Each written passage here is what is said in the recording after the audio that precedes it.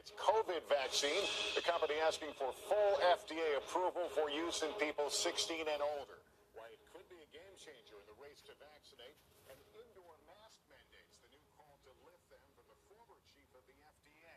The growing pressure on the CDC to take action.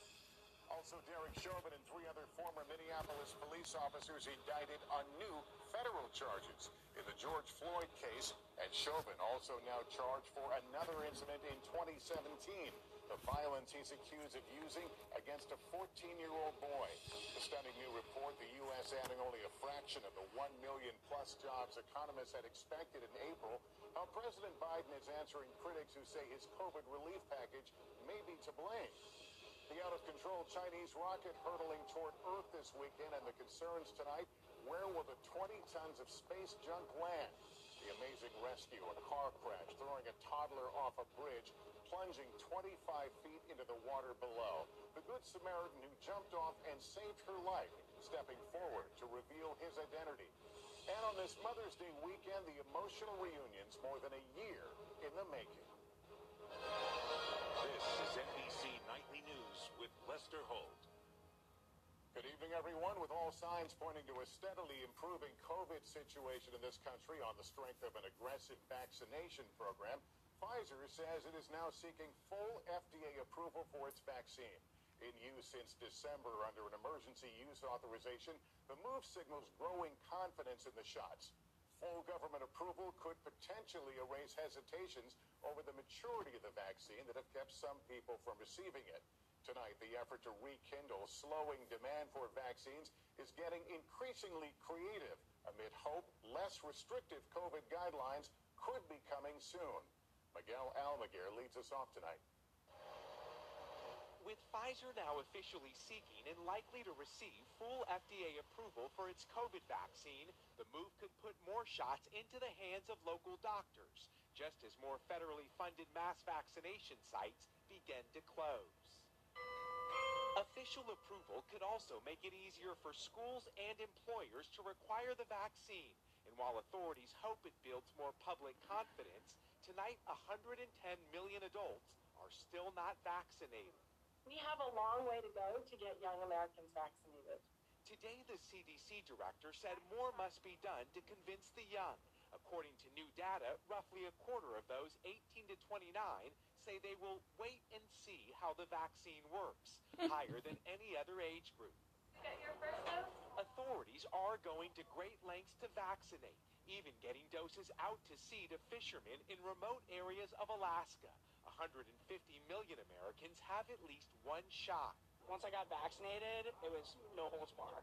The growing numbers could soon lead to major changes in face mask mandates, says former FDA Commissioner Scott Gottlieb. I think it's going to be self-evident that the prevalence has declined to levels where the risk just isn't what it was. By the end of this month, Gottlieb believes the CDC could consider lifting mask restrictions indoors in what would be a major about-face. I think we should start lifting these restrictions as aggressively as we put them in. The only way to earn public credibility is to demonstrate that you're willing to relax these provisions when the situation improves. Amid reminders of how deadly the pandemic can be, 750 bodies are still refrigerated in trucks in Brooklyn. Tonight, there are more signs of hope. This Southern California hospital, once overrun, no longer has a single COVID patient. Tonight, the pandemic may not yet be over, but new signs, the end may be near. Miguel, let's get back to that possibility of reviewing face mask mandates indoors. Is there any timeline for that? Well, Lester, the CDC has always said it continues to review and update its guidance on mandates, including face masks. Officials have said there'll be more changes down the road, but they have not yet indicated if a change this big is in the pipeline. Lester? All right, Miguel, thank you. And for a check on where we stand on vaccinations, we asked NBC's Steve Kornacki to look at the numbers for us. Steve, what do you know? Well, Lester, let's start with some good news here. These numbers. This is what you're looking at. Folks in America who have at least one dose, the entire population, the adult age population, 18 plus, and senior citizens right there. Again, nearly 60% of adults in this country now have at least one dose of the vaccine. And look at this. These are the fully vaccinated numbers. More than 40% of adults now fully vaccinated in this country. That's the good news. here's the worrying news. This is the trend. You see here for the last month, the number of new doses administered each day, it's been coming down. A lot of unvaccinated folks still out there. If you are one of them, go to planyourvaccine.com. You can figure out where and when to get it. Lester. Still some challenges. Steve, thank you. He has been convicted of murder in the death of George Floyd, but tonight former police officer Derek Chauvin is now facing new federal charges. Plus, Michelle Obama is speaking out about the Chauvin verdict. Let's start off with Gabe Gutierrez. The Epson Eco Tank. No more buying cartridges. Look at all this ink it comes with. Big ink tanks. Lots of ink. No more cartridges. Incredible amount of ink. The Epson Eco Tank. Just fill and chill. After being led out of a Minneapolis courtroom in handcuffs for the murder of George Floyd, former police officer Derek Chauvin is now facing new federal civil rights charges. It sends a message that equal justice is possible in America. The indictment says Chauvin deprived Floyd of his constitutional right to be free from the use of unreasonable force by a police officer. Chauvin and 3 other officers also face a charge for failing to give Floyd medical aid. The federal grand jury also returned a second indictment against Chauvin in connection with the 2017 incident in which Chauvin allegedly held a 14-year-old student by the throat and struck him multiple times in the head with a flashlight. Why didn't prosecutors bring up that case during the previous trial? Gabe, prosecutors wanted to bring up the case, but the judge ruled that he was going to limit their ability to get into past wrongs involving Derek Chauvin. He also made it clear that if prosecutors went too far, he'd declare the case a mistrial. Chauvin's attorney declined to comment on the new federal indictments, but he's appealed for a new trial on the state charges, in part because of the pretrial publicity. And he claims that the jury felt race-based pressure during the proceedings. Attorneys for the other 3 officers also declined or could not be reached for comment. They're scheduled to head to trial together on state charges of aiding and abetting murder and manslaughter later this summer. Gabe Gutierrez, NBC News. I'm Rahima Ellis. Today, Michelle Obama reacting to the Chauvin verdict as a former First Lady. There's still work to be done. But mostly as the mother of 2 black girls. Every time they get in a car by themselves, I worry about what assumption is being made by somebody who doesn't know everything about them. On CBS News, Mrs. Obama suggesting neither privilege nor prestige makes them immune from what is often expressed in protests. I, like so many parents of black kids, have to, that the innocent act of getting a license puts fear in our hearts. 3 weeks ago, after the Chauvin verdict, the Obamas issued a rare statement. Mrs. Obama says they felt compelled to speak out. It's not the first time. When Trayvon Martin was killed, then President Obama also had a personal reaction as a black man. I said that this could have been my son. Now this. All those Black Lives Matters kids, they'd rather not have to worry about this. They're taken to the streets because they have to. They're trying to have people understand that we're real folks. Spoken like a mother, hoping to be heard. Rahima Ellis, NBC News. In just 60 seconds, the flying object that will crash somewhere this weekend on Earth. A big disappointment today on the jobs front. The economy adding far fewer jobs last month than expected. Unemployment now at 6.1%. Stephanie Rule now on the challenges of getting people back to work. Curtis Bashaw is gearing up for a busy summer. He usually hires 500 seasonal workers for his hotels on the Jersey Shore. It's never been this hard to hire. With just weeks to go, he's only halfway there. What will it mean to your business if you don't get to full staff? Well, we're going to get there, but your option is to cut your services. Economists expected more than 1 million jobs to be added in April, but today's report came in with far less, just 266,000. We never thought that after the first 50 or 60 days, everything would be fine. Today, there's more evidence that our economy is moving in the right direction. NBC's Kelly O'Donnell asked the president about the extra unemployment benefits put in place during the pandemic that critics say can pay more than some jobs. Do you believe enhanced unemployment benefits had any effect on diminishing a return to work in some categories? No, nothing measurable. In March, Eleanor Fernandez told us she's been looking for work for nearly a year. But at the time, she was only being offered low-paying, part-time positions. You've been offered those jobs but didn't take them? I haven't taken them yet because, honestly, the unemployment is a little bit more than the pay, too. I'll just be honest with that. It covers all my bills.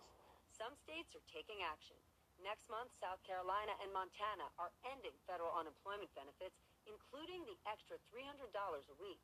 And in Maine, workers will have to prove they're actively looking for unemployment to receive the extra money. For the first time in months, Christopher Gregory will not be filing for unemployment. Today is his first day back on the job at a movie theater in Idaho. Never really expected to find myself out of work. It's exciting to get a real paycheck. Stephanie, the president says his recovery plan will take more time. When might we begin to see change? Lester, that money is just starting to make its way out the door. For example, $28 billion was allocated to the restaurant industry. Those additional funds will hopefully help increase wages and get more workers back on the payroll. All right, Stephanie, thank you. Good to have you here tonight.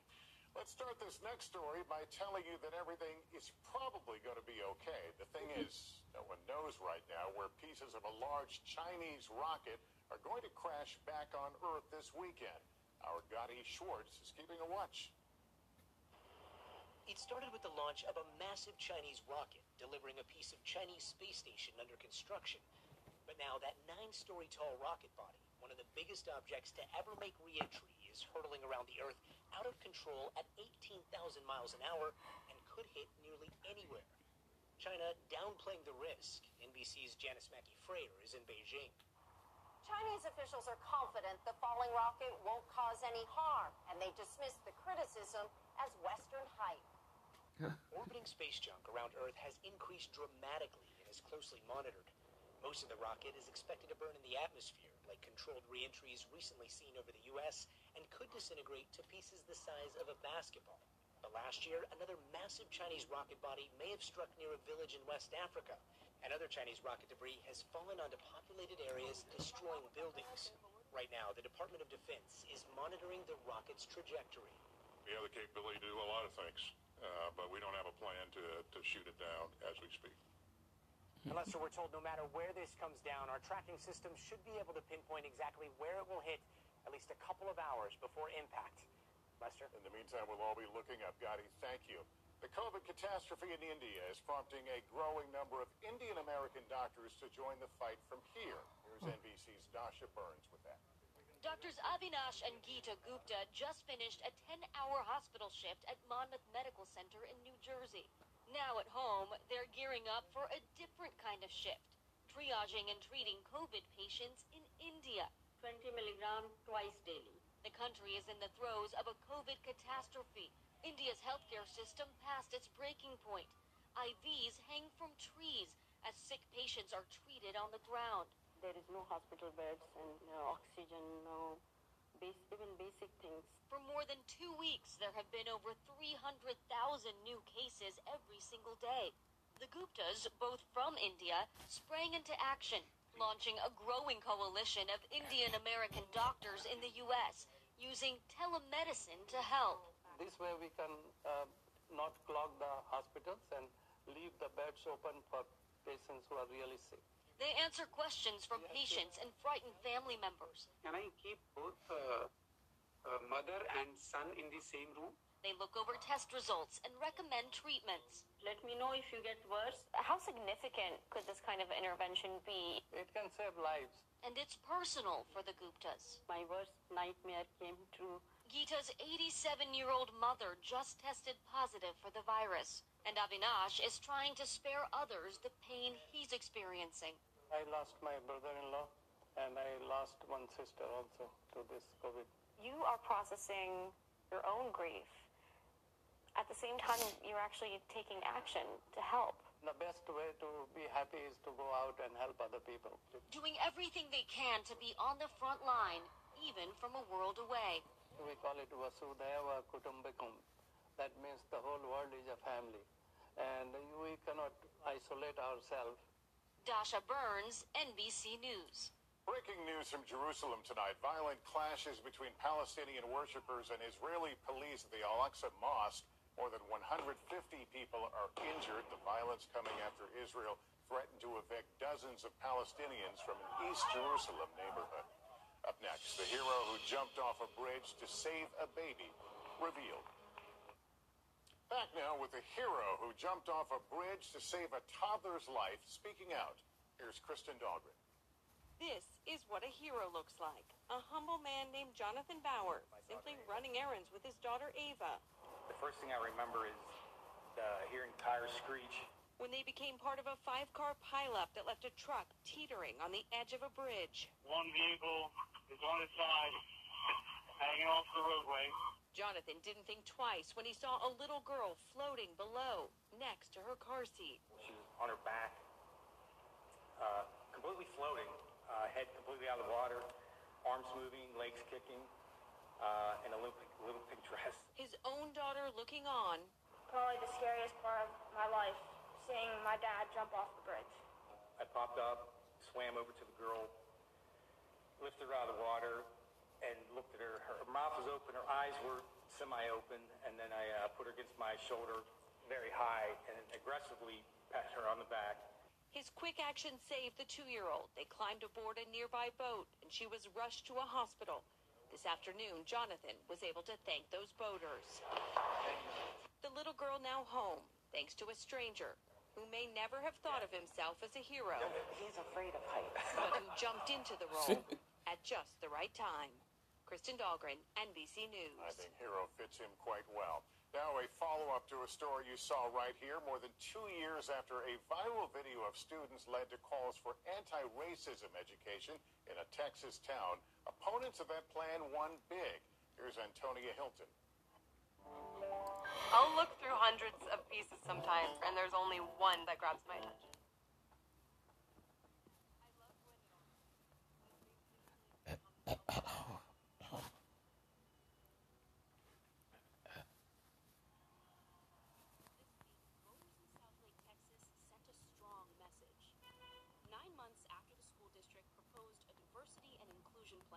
Voters gave a landslide victory to conservative city and school board candidates opposed to it. And if that's not a mandate, I don't know what is.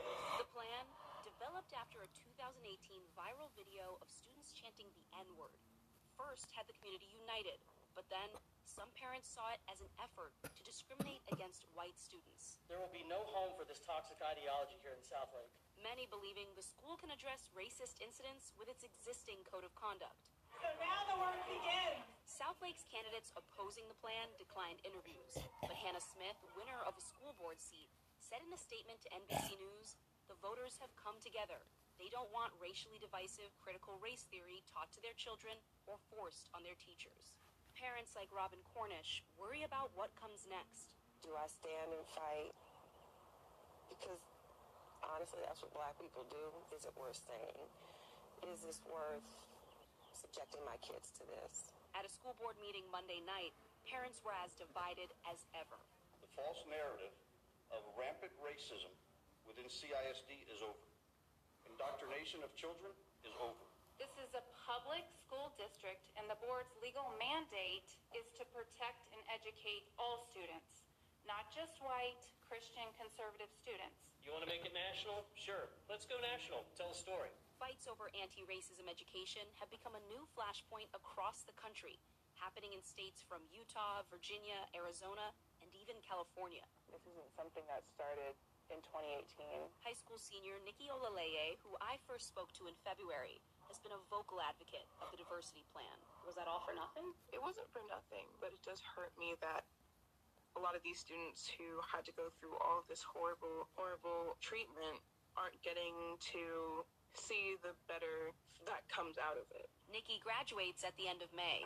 Her family isn't sure they'll stay in town.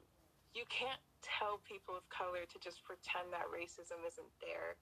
You can't tell them that because you do not believe that there is systemic racism in Southlake, it does not exist. Because we know it not to be true. Antonia Hilton, NBC News, Southlake, Texas. We'll take a short break. Up next, for so many, a Mother's Day like no other. For countless American families, this Mother's Day, just being together at last.